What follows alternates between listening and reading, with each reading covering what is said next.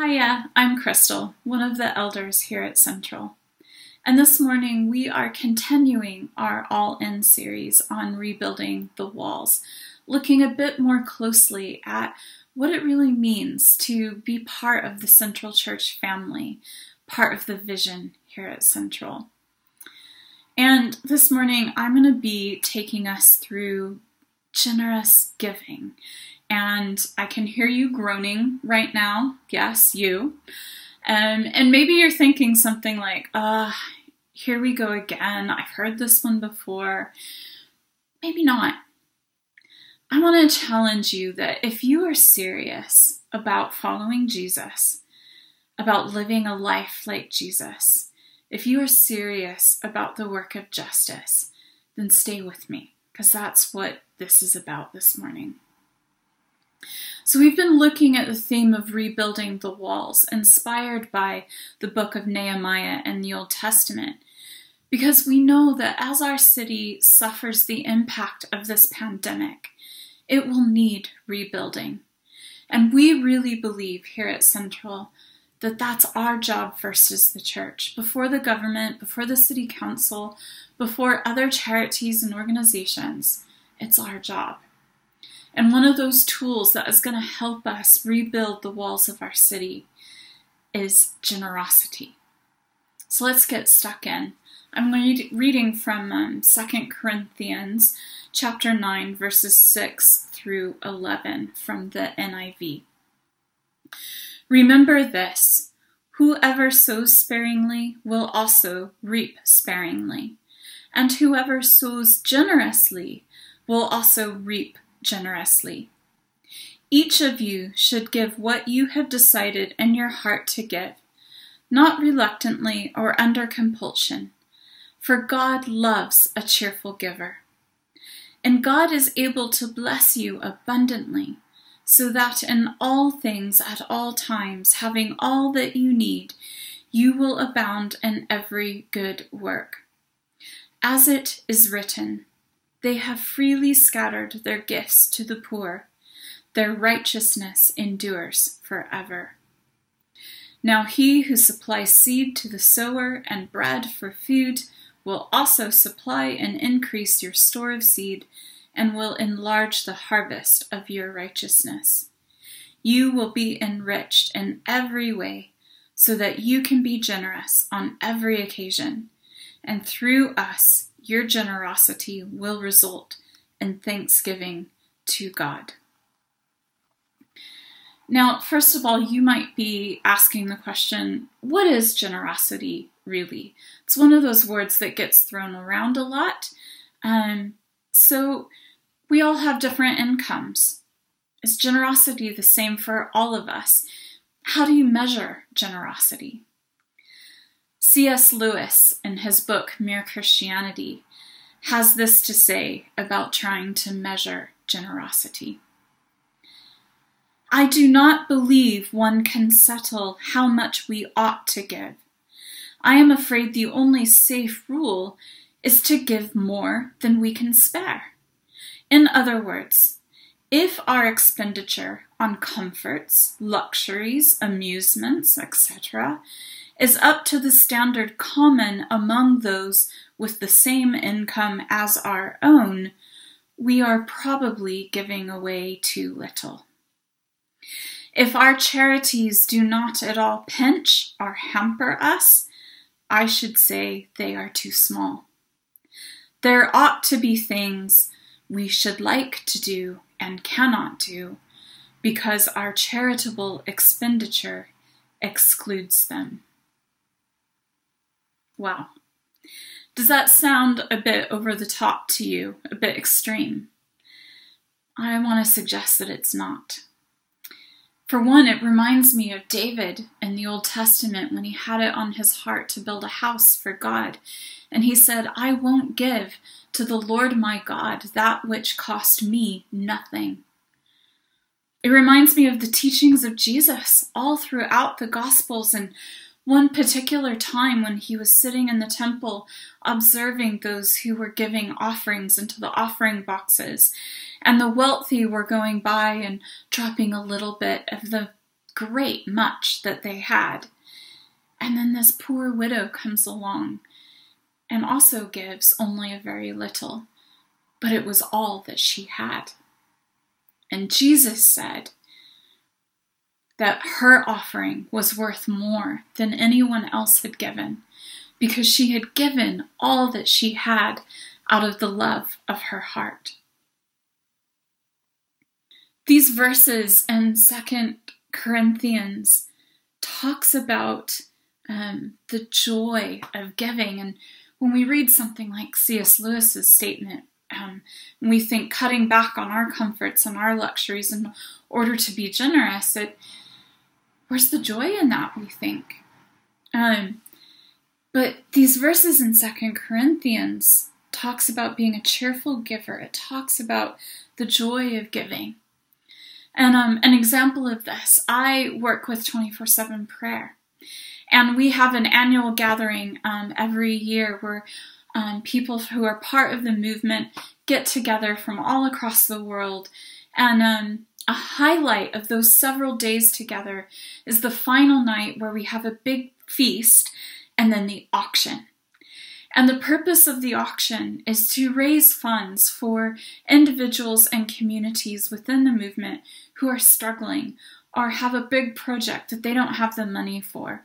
An example would be our community in Manenberg, South Africa, who work with young men and women to get them off the streets, off of drugs, out of gang violence, teach them a trade, get them back on their feet. And they had just opened up their home for young women, but they needed to furnish it. So at our auction, we raised funds to furnish this home for young women in Manenberg, South Africa. Now, you have to understand, the majority of us in 24/7 prayer don't have much money. Many of us are like myself. We aren't salaried. We raise our own support so that we can give ourselves to full-time ministry in 24/7. And a lot of us save throughout the year just to get to the gathering. But we cannot wait for the auction to pool our little bit of money, for some of us, all that we have left, with our friends from around the world to raise funds for something like seeing young women get out of gang violence and off the streets. There is so much joy. We are bidding for the most ridiculous things: t-shirts, knitted items, slippers, and we raise thousands upon thousands upon thousands of pounds. I have a pair of knitted slippers. They don't look like much, but this is because a bunch of us from Scotland bid several £1,000, and this is what we got for it. There is so much joy. It is hilarious, ridiculous, wasteful giving, but it's about expanding the kingdom, and there is so much joy in that. That's what Paul is talking about in these verses in 2 Corinthians. The New Testament church displayed this kind of generosity, and I think it's easy for us sometimes to view the New Testament church through kind of rose-tinted glasses, and we tend to think they didn't get anything wrong. That's not true. They made loads of mistakes. They had loads of issues. There's probably a reason Paul is writing these instructions to the Corinthian church about generosity. However, what the New Testament church did get right was powerful, and it slowly transformed the culture and society around them. And this is why. You see, they didn't live normal lives with a few kingdom values and principles thrown in, but rather their entire way of life was oriented around the kingdom and mission of God as taught and modeled by Jesus himself, a way of life that was radical, countercultural, and it was driven not by duty or fear, but by love. They knew who their God was, and they were loved by him, and that they had a purpose in him to make his love known to others. And this shaped and informed their entire way of life, including their finances. Their way of life challenged the current regime. It convicted the current government and government officials. An example of this is that, at that time during the New Testament church, there was no middle class. You were either wealthy or you were poor. And the majority of the New Testament church were poor. And they lived amongst the poor. And so many of the poor of other cultures, when they would have a new baby and it was just too much strain on the family, they would just leave the child abandoned on the side of the road or on the corner of a building, exposed to die from the elements. And so the New Testament church would go around and collect these abandoned babies, and families within the church would adopt these babies as their own. Now, these families didn't have any more money than the families who abandoned those babies in the first place. But the church as a whole had a central fund of money that would go to help these families raise these babies. This central fund of money is what helped care for the widows, feed the hungry. Where did that money come from? It came from every church member who gave faithfully, consistently. Yes, every now and then they took up these one-off offerings, like, they got wind of a new church plant starting in another city and they would want to bless them, so they'd take up a special offering.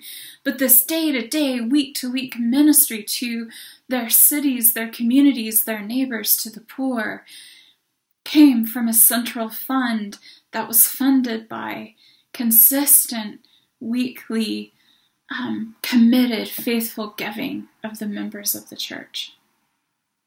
What does that look like for us here at Central?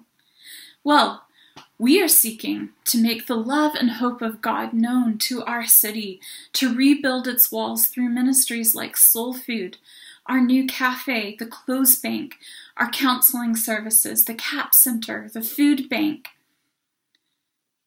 But how is all of that made possible?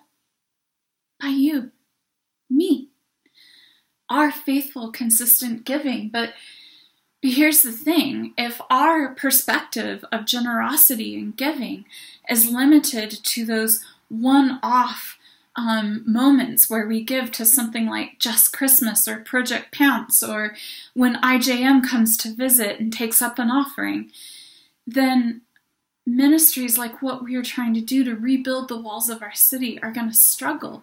Those day-to-day, week-to-week of caring for the poor and the marginalized and the vulnerable in our city. Those ministries are going to struggle if we, you and me, are not giving consistently, committedly, faithfully. And I'm going to go back again to what we believe as Central, that it's our role as the church first to take care of our city, to rebuild its walls. I think for too long that we as the church have been whinging about what the government should be doing, about how the government should be doing more and giving more, and we're frustrated with broken systems that don't work very well. You guys, it's time for us to stop whinging and just get on with it and do the job ourselves. Yes, as the church, we should always be the voice of conscience to our governments. Yes, but in the meanwhile, let's stop whinging. Let's get on with it. Let's be the ones that lead the way, that model what committed, faithful giving and generosity looks like, what it looks like for us, going back to what C.S. Lewis said, for us to be willing to sacrifice our little comforts, our little things that we like to fill our lives with, that we are willing to sacrifice those things for the sake of our city, for the sake of the poor, for those who are struggling, both our own and those all across the city. And maybe, like the New Testament church, we will end up living such a radical countercultural lifestyle of generosity that it convicts our government and prompts them into greater action. Yeah. So I'm going to close there. And just some questions I want to encourage you to take away with you. Take it into the presence of Jesus. Because it's like Paul says here, don't give out of compulsion. Give cheerfully out of the love of your heart for God and for others. So take this with you into the presence of Jesus. Number 1, ask Jesus, where has my perspective of giving and generosity been influenced maybe more by my culture and my society than Scripture? How does this biblical perspective of generosity and giving as part of a lifestyle that is oriented around the kingdom of God challenge me? Number 2, has my giving been committed and consistent or more sporadic? Is Jesus talking to me about that today? If so, what's a practical step that I can take this week to make my giving committed and consistent? And lastly, what would potentially cause me to hesitate, maybe even block me from living this kind of radically generous lifestyle? Is it fear? Is it a need to feel in control of my finances and my circumstances so that I can feel secure? What might be Jesus's invitation to me today to step past that fear, out of that fear, past those obstacles, into this joyous, freeing, life-giving, radical generosity that is a way of life in the kingdom? Let's pray. Jesus, we want to live like you.